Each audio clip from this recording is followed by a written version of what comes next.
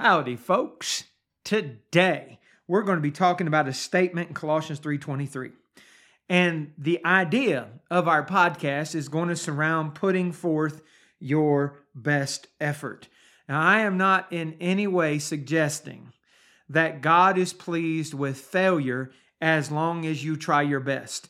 I know there are a lot of people out there that will tell you that. A lot of people out there that will emphasize just putting your best foot forward and that's all God expects out of you. That person, those people, those churches are lying to you. God is not pleased with failure as long as you try your best. And that's not the direction that we're going in this podcast. It is a podcast that is to push you, to make sure that you're trying, that you're putting forth your effort. Again, don't infer from my statements that God's going to be okay with your failures. But you're not going to succeed if you don't put forth effort. And if you don't put forth effort deep from within. You know, it is very easy in the world that we live in today to become a lazy person. Now, hey, hear me again. Let me be clear. What I'm about to say, I'm not condemning a lot of the things that we have in life that make things easier for us. But we do have a lot of things in life that make things easy. The transportation that we have that allows us to get from point A to point B to point C a lot faster than foot or horse or going and being pulled by donkeys or whatever it is. The ships that used to exist, thousands of years ago, upgraded. Now we have flights. We can take places, get from point A to point B to point C very, very, very quickly. We have things in our homes or available to us in a lot of places that are automated, washing machines and dryers and dishwashers, all sorts of different types of things, different technologies that make life easier. But don't allow that I've got these devices that make life easier to get you to be a lazy person. Take advantage of the areas of life that are made easier so that you have more time and effort to put forth in other areas of life, right? When we look at the Bible, a lazy person is full of excuses. They're looking to do nothing. In Proverbs chapter 26, 13 through 16, it says, "The slothful man saith, there is a lion in the way. A lion is in the streets. As the door turneth upon his hinges, so doth the slothful upon his bed. The slothful hideth his hand in his bosom. It grieveth him to bring it again to his mouth. The sluggard is wiser in his own conceit than 7 men that can render a reason." Full of excuses, wants to stay in bed, hides his hands from labor. People that are sluggards, they don't want to listen. They think they're wise, unreasonable. Whatever it is you say to them, like all other manners of sin that people are wrapped up in, they're not going to listen. When you think about the sluggard, and it just means a sluggish, lazy person, wiser in his own conceit. It's like conceit there is eye, meaning vision, or so forth and so on. This person's not reasonable. That's what can happen to us when or if you become a lazy person. He refuses to labor even when it would be for his own well-being. In Proverbs 21:25, "The desire of the slothful killeth him, for his hands refuse to labor." Such people are to be looked at, to be examined, not to be followed, but to learn not to follow. In Proverbs chapter 24, verses 30 through 34, Solomon writes, "I went by the field of the slothful, and by the vineyard of the man void of understanding. And lo, it was all grown over with thorns, and nettles had covered the face thereof, and the stone wall thereof was broken down. Then I saw and considered it well. I looked upon it and received instruction. Yet a little sleep, a little slumber, a little folding of the hands to sleep. So shall thy poverty come as one that travaileth, and thy want as an armed man." Go by it. Look at it. look, these people aren't going to do anything. Are you that person? That there is much that ought to be done that is actually leading towards ruin, and you're just not going to do anything about it? Think about the spiritual point of that. You see your spiritual life is lacking, but you're lazy and don't do anything about it? You know, God expects his people not to be that type of individual. In Hebrews chapter 6, verses 10 through 12, for God is not unrighteous to forget your work and labor of love, which you have showed toward his name, and that you've ministered to the saints and do minister. And we desire that every one of you do show the same diligence to the full assurance of hope unto the end, that ye be not slothful, but followers of them who through faith and patience inherit the promises. Be not slothful. Folks, that is not God's advice that you can just take or leave. That is the expectation, if you want to be a child of the living God, that you be not slothful, meaning sluggish, lazy, dull, etc. You're not going to be the person that does nothing. You're going to be the person that is diligent. In fact, in Romans chapter 12 and verse 11, says saints are to be fervent, which means earnest and zealous. The verse says, not slothful in business, fervent in spirit, serving the Lord. What's your mindset? One of zeal or one of grab me a larger place to kick back and relax and do nothing, though there is something to be done? Before we proceed, when we think about effort, and again, do not take what I'm about to say as though failure is acceptable to God. But there are times where we're going to attempt to do things and it's going to be impossible to do them. Now, this is not in regards to keeping of God's commandments. That's not impossible. But there are times where we might have a desire to do something, like Paul, for example, in 1 Thessalonians 2, 17 through 18, and you see it when he writes the letter to Rome and Corinth, similarly. He says, but we, brethren, be taken from you for a short time in presence, not in heart, endeavored the more abundantly to see your face with great desire, wherefore we would have come unto you, even I, Paul, once again, but Satan hindered us. Notice this mindset.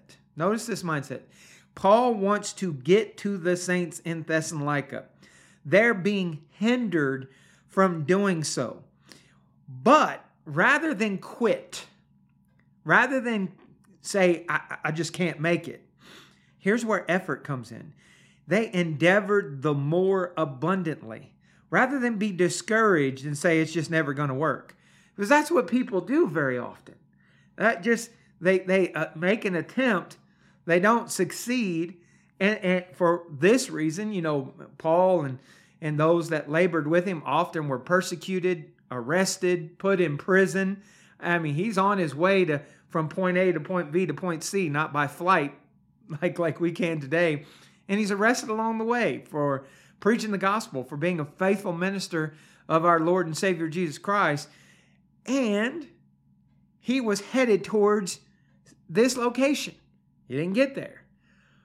He didn't just sit back and say, you know what? I might as well give up trying.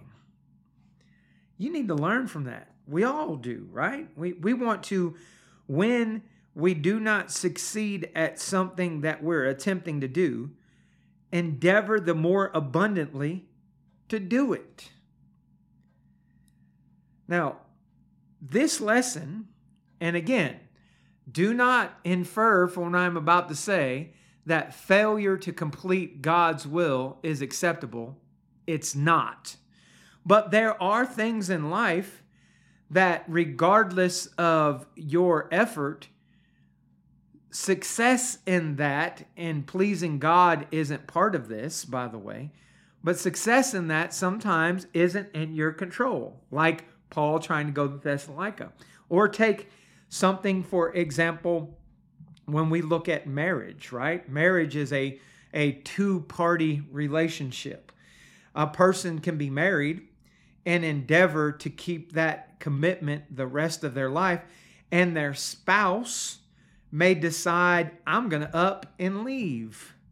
Now, you do not have a right to remarry if that happens. You need to remain unmarried if that happens. But if your spouse up and leaves, you're not in sin. You can see that in 1 Corinthians chapter 7, 1 through 15. You may put forth the greatest of effort, but they might leave anyway.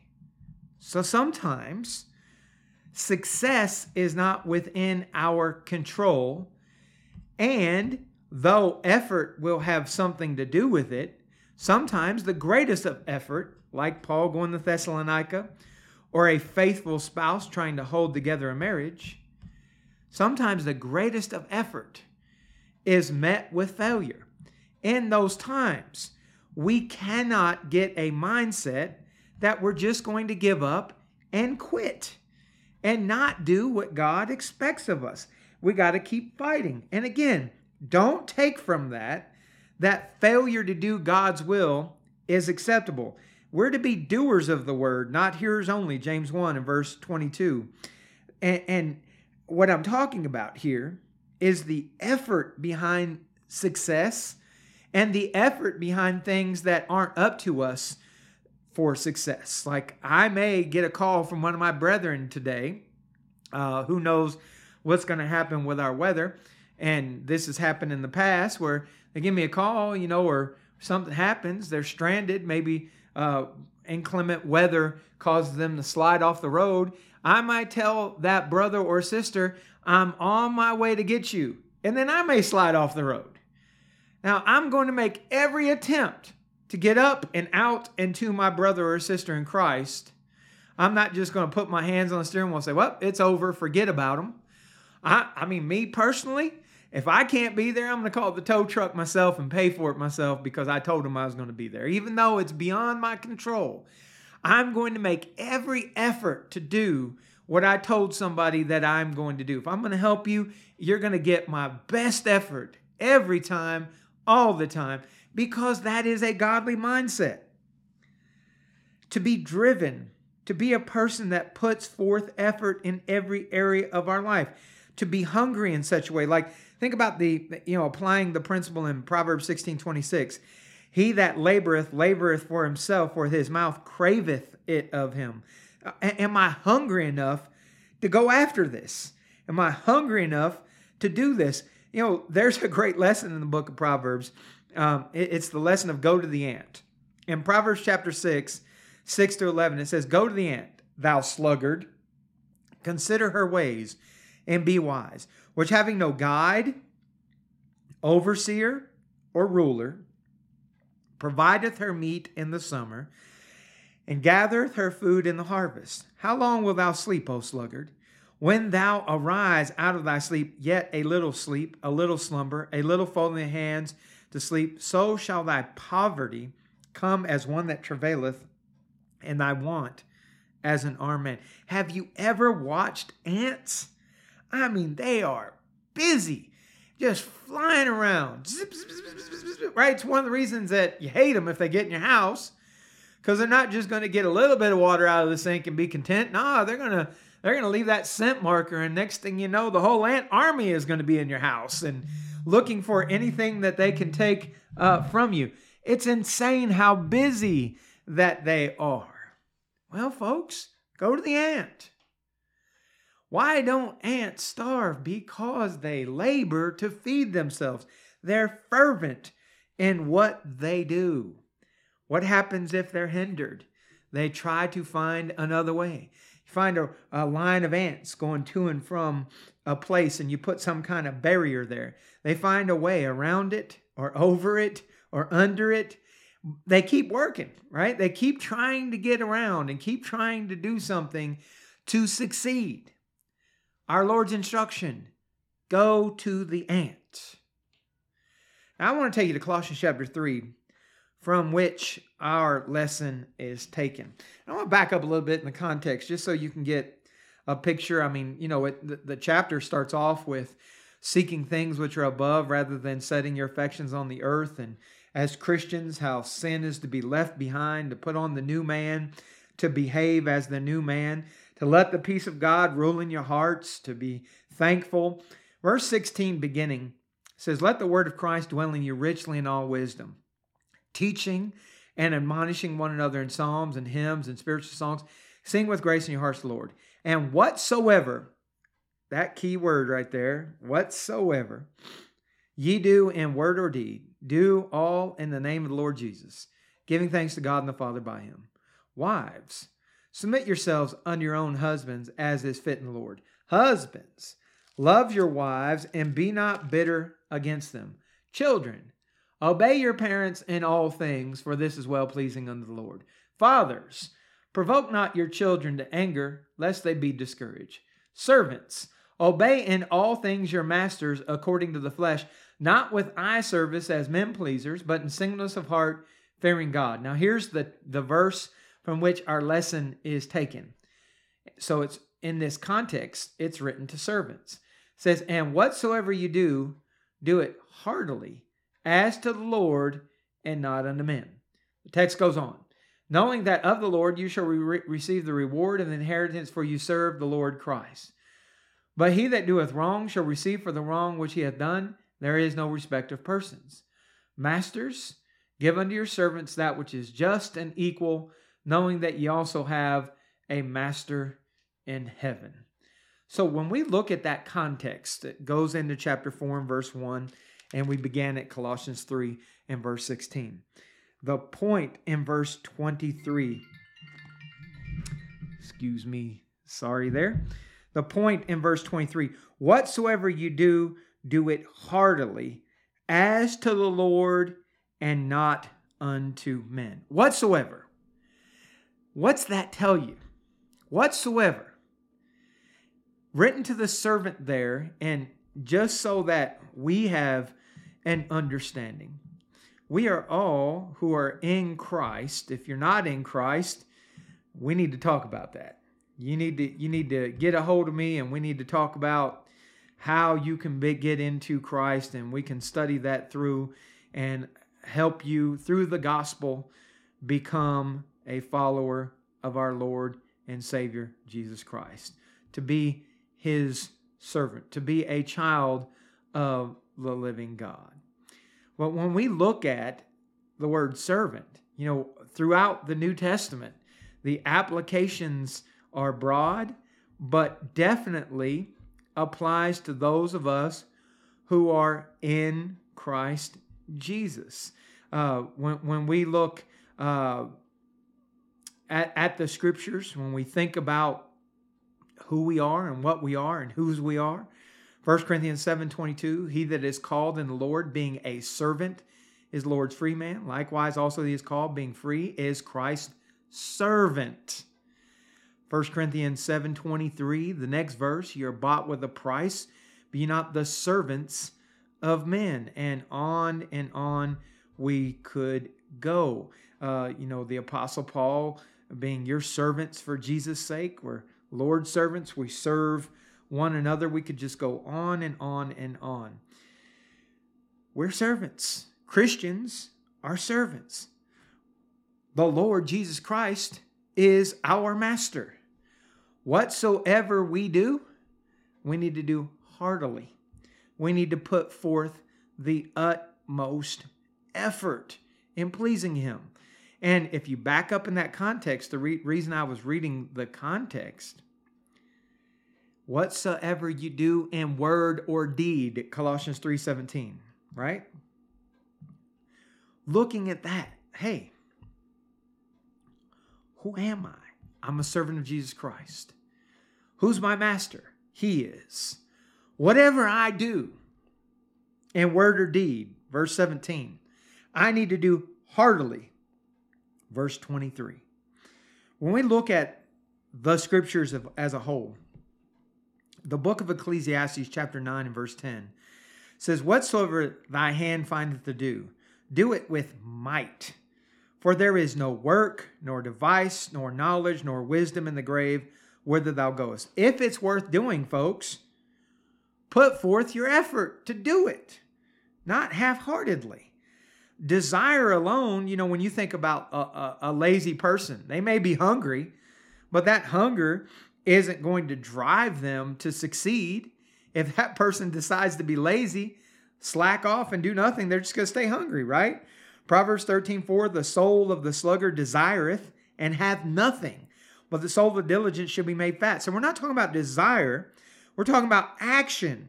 We're talking about putting forth the actionable effort. Thinking that I need to succeed in this, and not as though I'm going to put it off. When we think about lazy people always tend to, I'll get to that tomorrow. I'll get to that next week. I'll get to that next month. Do you have tomorrow, next week, next month? Proverbs 27:1, boast not thyself of tomorrow, for thou knowest not what the day may bring forth. We just talked about this principle down here in El Paso, where many of the brethren were studying Luke chapter 12 on Sunday afternoons after the assembly. And we're talking about, hey, you know what? This rich fool, the parable that our Lord gave to a brother who wanted his inheritance divided, Luke chapter 12, 13 and following. Well, this rich fool, he decided he was going to pull down his barns, Luke 12:18, build greater, bestow all his fruits and his goods. And then in verse 19, that he was going to take his ease, eat, drink, and be merry. But God said unto him, thou fool, this night thy soul shall be required of thee. In verse 20, and put forth that question that people tend not to think about, then who shall those things be which thou hast not provided? And the ultimate point is, so is he that layeth up treasure for himself and is not rich toward God. When it comes to anything, we're to do it heartily. And the priority ought to be our souls. It ought to be, I want to make sure I'm prepared to meet the Lord. If tonight my soul is going to be required of me, I don't want to try to wait till tomorrow to put forth the effort that I need to do to be a doer of the word. We need to understand that even with a relationship with God, seek ye the Lord while he may be found, call upon him while he's near. Isaiah 55 verse 6. It's not like on your way to the physical grave, you can do a quick sidestep into Christ. If you didn't do it already, it's not going to happen. Think about what Jesus taught in the parable of the 10 virgins in Matthew chapter 25, verses 1 through 13. He said, the kingdom of heaven be like unto 10 virgins, which took their lamps and went forth to meet the bridegroom. 5 of them were wise, and 5 were foolish. They that were foolish took their lamps, took no oil with them. But the wise took oil in their vessels with their lamps. While the bridegroom tarried, they all slumbered and slept. And at midnight there was a cry made, behold, the bridegroom cometh. Go ye out to meet him. Then those virgins arose, trimmed their lamps, and the foolish said unto the wise, give us of your oil, for our lamps are gone out. But the wise answered, saying, not so, lest there be not enough for us, but go ye rather to them that sell and buy for yourselves. And while they went to buy, the bridegroom came, and they that were ready went in with him, so the marriage and the door was shut. Afterwards came other virgins, saying, Lord, Lord, open unto us. But he answered and said, verily I say unto you, I know you not. Watch therefore, for you know neither the day nor the hour wherein the Son of Man cometh. You hear that parable? Don't be lazy when it comes to anything, but especially your soul. Don't think, you know what, I'll get to this later. I'm just going to put it off one more day. Hey, time and chance happens to us all. Ecclesiastes 9:11. Any one of us could drop dead in the next moment, or the Lord could come at any moment. And you can't control either one of those facts. You probably have heard in the world, whether it be sports or workplace or other areas, where someone says something like, he has heart. And they're talking about someone's effort. Listen, that's not a modern concept. And the world gets it. And it's a godly principle as well. And Psalm 119 and verse 2 It says, blessed are they that keep his testimonies, and they that seek him with a whole heart. Verse 10 of Psalm 119, with my whole heart have I sought thee. Oh, let me not wander from thy commandments. So when we're talking about effort, with all your heart means something. And 2 Chronicles chapter 31, 20 and 21 says, thus did Hezekiah throughout all Judah, and wrought that which was good and right and truth before the Lord his God. And in every work that began in the service of the house of God, and the law and the commandments to seek his God, he did it with all his heart and prospered. Success has to do with how much effort you're willing to put forth. Wholehearted effort is about action. In Deuteronomy 11 and verse 13, it came to pass, if you shall hearken diligently unto my commandments, which I command you this day, to love the Lord your God, to serve him with all your heart and with all your soul. Joel chapter 2 and verse 12, therefore also now saith the Lord, turn ye even to me with all your heart, with fasting, with weeping, and with mourning. The reason phrases like that appear in the Bible is because you've got to put heart into it, and not just half-heartedly. Think about that. If you hired a contractor to do something, and he came into your home and he said, you know, it's going to cost $15,000 for us to do this, and here's our pledge to you. We will half-heartedly do everything you've asked us to do. I mean, unless you're just an idiot, and hey, maybe you are. A lot of idiots in the world. And if you are, get a hold of me. I'll try to help you. Most reasonable people aren't going to say, yes, sir. Here's a check for $15K. Get to it half-heartedly as quickly as you can. Come on, man. So how do you think looking at God and saying, here you go, Lord, I love you with half my heart, half my mind, half my soul. And whatever you ask me to do, Lord, I promise to do it half-heartedly or quarter-heartedly. Or you know what? Sometimes I just won't even really try. Now, maybe that doesn't come out of your mouth, but what do your actions say?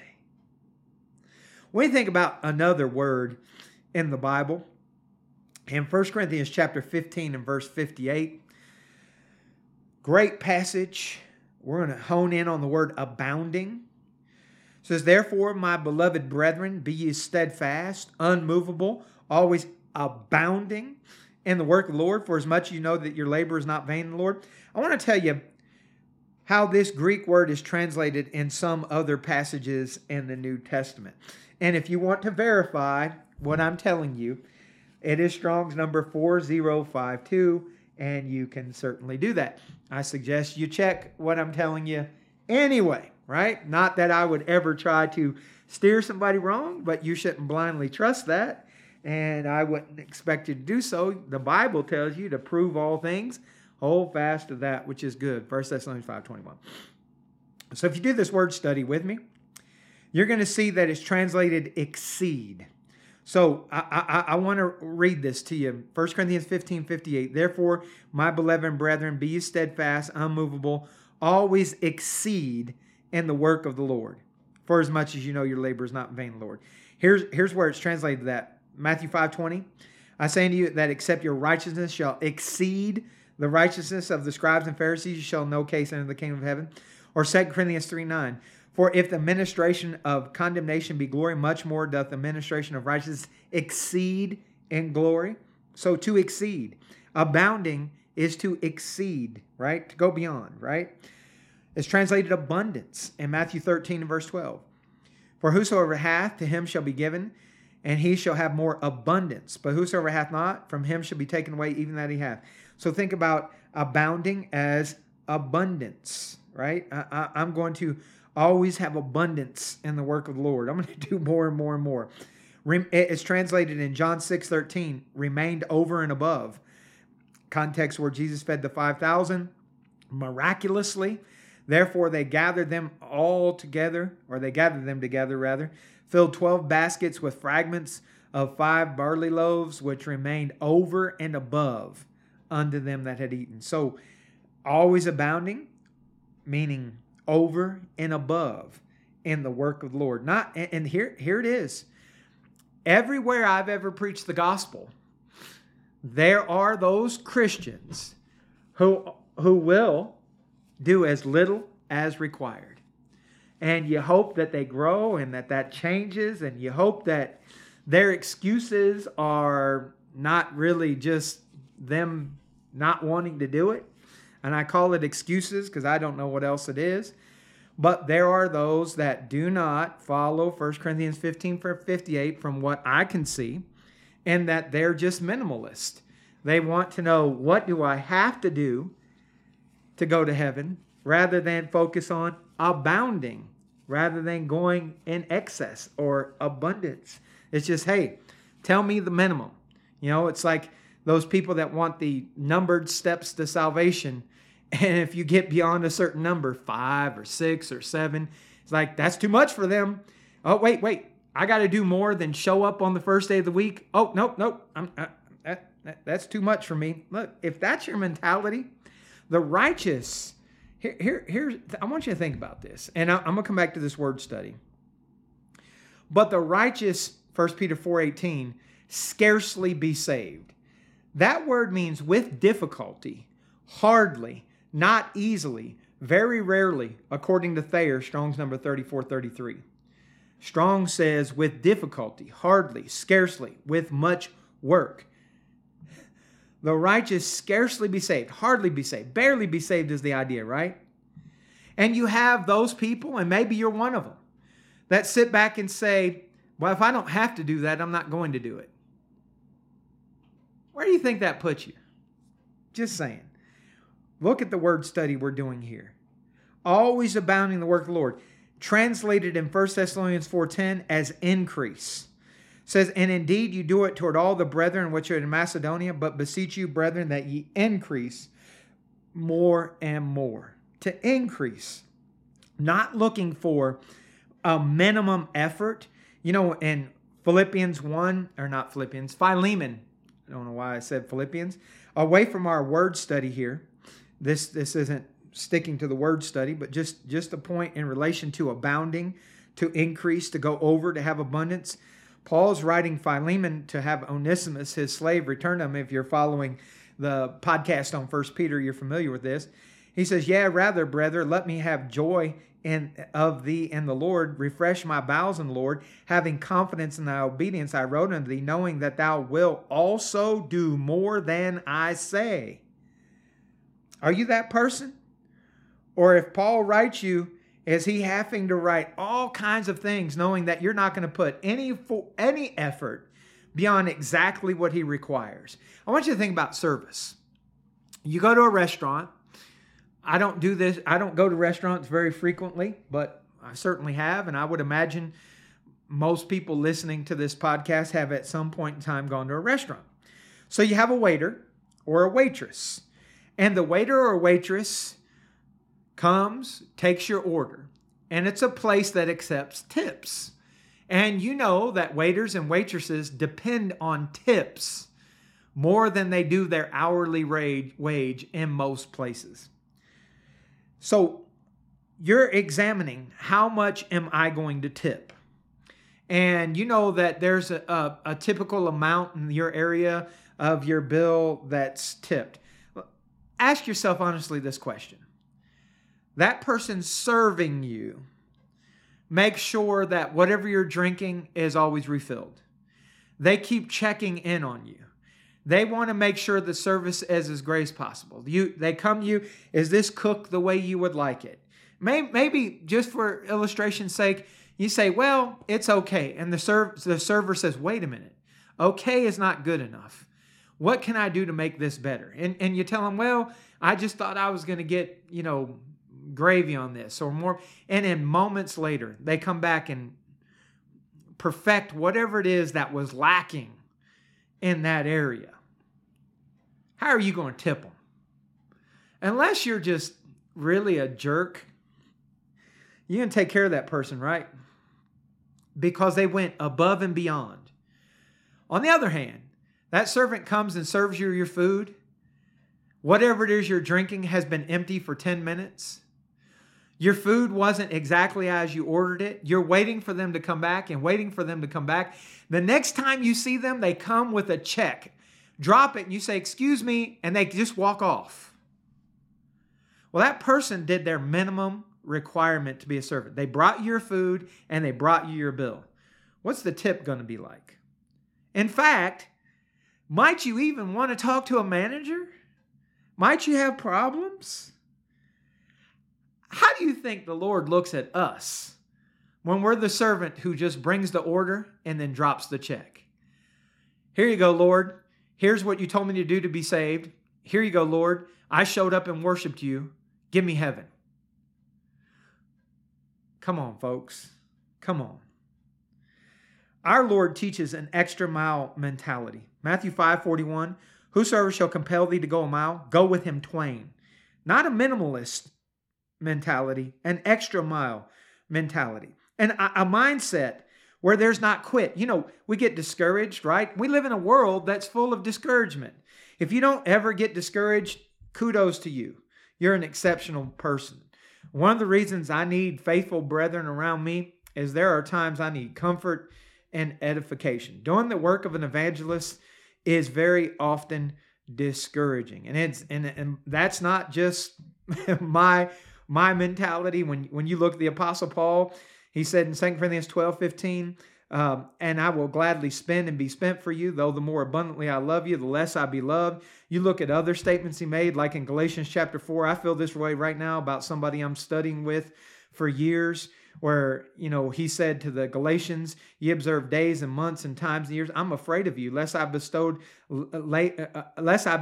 upon you labor in vain. And then later in that context, he desired to be present with them in verse 20 because he stood in doubt of them. I get that. I know, not just from one experience, way many more than I'd like to even have to think about, what that feels like to labor to help somebody go to heaven and watch them blowing it, and there's not much you can do about it. It's discouraging. I go through that. I mean, I've been preaching the gospel full-time since 1999, and I've been through it way more times than I can count or even care to try to recall. And recently, on multiple occasions. Folks, it can be discouraging. I need brethren to remind me, hey, you know what? Not everybody on earth is an idiot. But the fact is, even if those brethren aren't there, I, as well as you, have to have no quit in us. What if you were all alone? And you're not. Elijah got that mentality where he thought that he was all alone. You go back and read the context of, 1 Kings chapter 18. You could see Elijah thought, they've killed the prophets. I'm the only one alive. And the Lord had to tell him, hey, there's still 7,000 who haven't bowed the knee to Baal. It's mentioned in Romans 11, 1-5, as well as a reference point to how there are still a remnant according to the election of grace. There's always a remnant. So, if you're a student of the Bible, you're not really alone on earth, but sometimes the walk can be lonely. You can't have a quit in you. If everybody around you fails, you can't have quit in you, right? Proverbs 24:10 says, if thou faint in the day of adversity, thy strength is small. Galatians chapter 6, verses 7-9, be not deceived. God is not mocked. For whatsoever man soweth, that shall he also reap. For he that soweth to his flesh shall of his flesh reap corruption, but he that soweth to the Spirit shall of the Spirit reap life everlasting. And let us not be weary in well-doing, for in due season we shall reap if we faint not. In Titus chapter 3, verse 8 and verse 14, it says, this is a faithful saying, and these things I will that thou affirm constantly, that they which have believed in God might be careful to maintain good works. These are good and profitable unto men. And let ours also, this is verse 14, learn to maintain good works for necessary uses, that they be not unfruitful. God doesn't want you hitting the pause button. Again, he wants you to abound more and more. 1 Thessalonians 4, 1-2. Furthermore, then, we beseech you, brethren, and exhort you by the Lord Jesus, that as you've received of us how you ought to walk and please God, so you would abound more and more. For you know what commandments we gave you by the Lord Jesus. Abounding more and more. Not, hey, Lord, let me into heaven as I sit here in my spiritual recliner watching everybody around me do the work in the vineyard. No, no, no, no, no, no, no. You know what the reward is for nothing? It's nothing. Come on, man. As we think about the things that we're talking about in this podcast regarding effort and how it can lead to accomplishment, it can be hindered, but lead to accomplishment. I want you to apply this to salvation.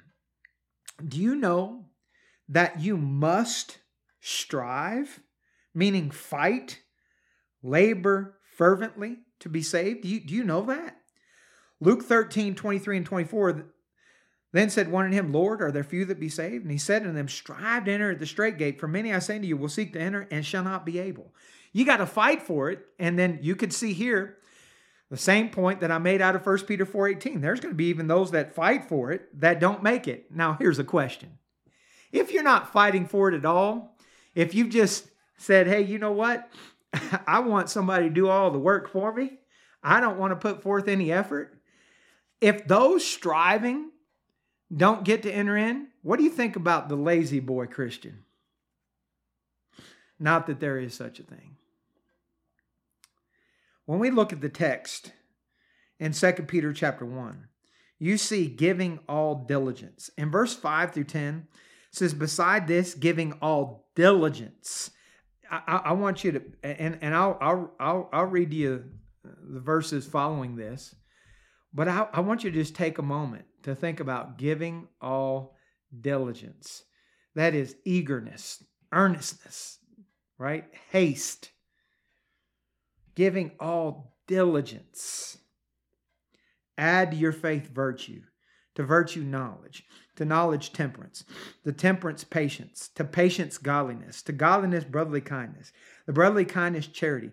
For if these things be in you and abound, there it is again, another word we've talked about multiple times, they make you that you shall not neither be barren nor unfruitful in the knowledge of our Lord Jesus Christ.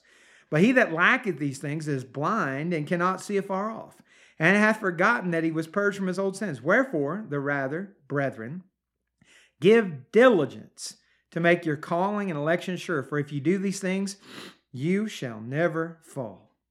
To be diligent, give diligence. That keeps you from apostasy. To make that effort, to be earnest in that effort to make your calling and election sure. Does that sound like the person that says, hey, Lord, tell me the minimum? Absolutely not. You know what you do is a testimony of your faith. James 2:18, yea, a man may say, thou hast faith and I have works. Show me thy faith without thy works, and I will show thee my faith by my works. Is your faith visible? I want to come back and do a podcast on that in the future, just to follow up that thought a little bit more in depth. But is your faith visible? Do you have a competitive mindset? Paul talked about that in 1 Corinthians 9:24 through 27. Know ye not that they which run in a race run all, but one receiveth the prize? So run that ye may obtain. And every man that striveth for the mastery is temperate in all things, has self-control is the point. Now they do it to obtain a corruptible crown, but we an incorruptible. I therefore so run, not as uncertainty. So fight I, not as one that beat the air, but I keep my body and bring it into subjection, lest by any means I've preached to others, I myself should be a castaway. Since sporting is there in that application that Paul is making, I want you to think about, I'll use football. Since we were in the NFL playoffs and you know, maybe you're a football fan, maybe you're not, but you can follow anyway. I think any reasonable person's going to get this illustration. Let's say you have a football team and, you know, there's starters on offense, starters on defense, et cetera, a roster of 53, game day roster of about 46 or whatever it is. And let's say you've got 5 players that every day at practice, 5 minutes in, they ask the coach, how long are we going to be here today? Coach says, we're going to practice till we're ready for the game. Going into the playoffs. These 5 players look at the coach and say, come on, man. I don't need to practice. Oh, starting to sound like Allen Iverson if you're familiar with that reference. Those players have been unremarkable all season long. After practice, the best players are in the weight room after practice. And then after the weight room, they're in the film room. Coach hasn't even required it of them, but they're in there. Who do you think the most effective players are? The 5 guys that want to go home as quick as possible? Maybe they want to play Madden video game about football. I don't know. But they want to get out of there. They don't want to put forth any effort to perfect their craft. They don't want to put forth any effort to be better at what they do. They're not what Paul talked about in 1 Corinthians 9, 24 through 27, are they? Those players, 99.9% of the time, aren't going to be good. They're not going to be successful. They're going to hold back the team.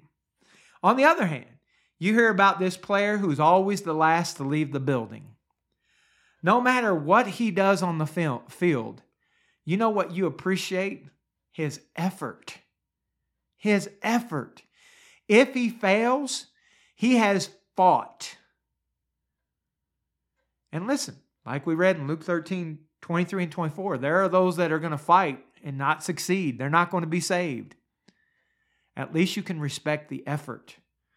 What about those who say, I can't wait to get out of here? Come on, folks, come on. Is the eye on the prize? No. You know, when we think about the language in Philippians 3, 12 through 14, the Apostle Paul did not have a mindset of, I've already accomplished the goal. He says, not as though I had already attained, talking about the resurrection. Either were already perfect, but I follow after it, if that I may apprehend for that which I am apprehended of Christ Jesus. Brethren, I count not myself to have apprehended, but this one thing I do, forgetting those things which are behind, and reaching forth unto those things which are before, I press toward the mark for the prize of the high calling of God in Christ Jesus. Keep fighting to finish. Don't sit down and take it easy. I have a team that I'm rooting for in the NFL playoffs. You know what I'm afraid of? They kind of have a franchise history of taking it easy after they reach a certain point. Like, we've arrived. We have a star on our helmet. We're already the star. They're not as hungry sometimes as they ought to be. And for that reason, their success is almost unpredictable, even though their talent margins are exceptional. The effort isn't always there. And when they lose, they typically lose for what on the field looks pretty good as a lack of effort. If I want something, I've got to put in the work for it. In 1 Corinthians 3:8, now he that planteth and he that watereth are one, and everyone shall receive his own reward according to his own labor. Back to the waiter or waitress. You tip them according to their own labor. Our Lord, as the judge that knows what's going on inside you, fairly, justly is going to judge you and reward you based upon what you have done. So be diligent to show yourself approved unto God. 2 Timothy 2:15 says study, and that means be diligent. To show thyself approved unto God, a workman that needs not be ashamed, rightly dividing the word of truth. Be a workman. Be diligent. Have some fight in you. Paul told Timothy, fight the good fight of faith. Lay hold on eternal life, whereunto thou art called, and hast professed a good profession before many witnesses. Have the fight in you, so that even if you fall down, you get back up and back up and back up and back up again. I'm not going to quit. Figuratively speaking, hey, Satan, you can cut off my legs, you can cut off my arms, and you can strap me down, and I'm going to squirm and fight until there is no breath left in me. I am not quitting. Heaven is worth it. How much effort do you have? Are you working heartily unto the Lord? Folks, time's a wasting. If you look at the calendar, it's 2024. Whew, wow. Years go fast especially as you begin to age and recognize it even more and more. So Ephesians 5:15-17, see that you walk circumspectly, not as fools, but as wise, redeeming the time, because the days are evil. Wherefore be not unwise, but understanding what the will of the Lord is. How much effort are you putting forth? Are you working heartily for the Lord? And whatsoever you do, in word or deed, is it wholeheartedly? Listen, if you're fighting the fight, be encouraged to keep fighting. If you're not, be kicked in the hind parts a little bit to get up, get off the bench, get in there with the rest of the team, join the fight. Stop sitting back and waiting, because that sitting back and waiting doesn't lead to eternal life. I hope this podcast has been effective in one way or another for you. I hope you thought about the wording of our Lord and the idea of let me succeed as I put forth heartily effort, excessively, to please my God. As always, I'm here if you need to talk. I thank you so much for listening. If all goes according to plan, we'll be back with 1 Peter chapter 2, verses 24 and 25 on Sunday. Thank you so much. Until then, I say goodbye.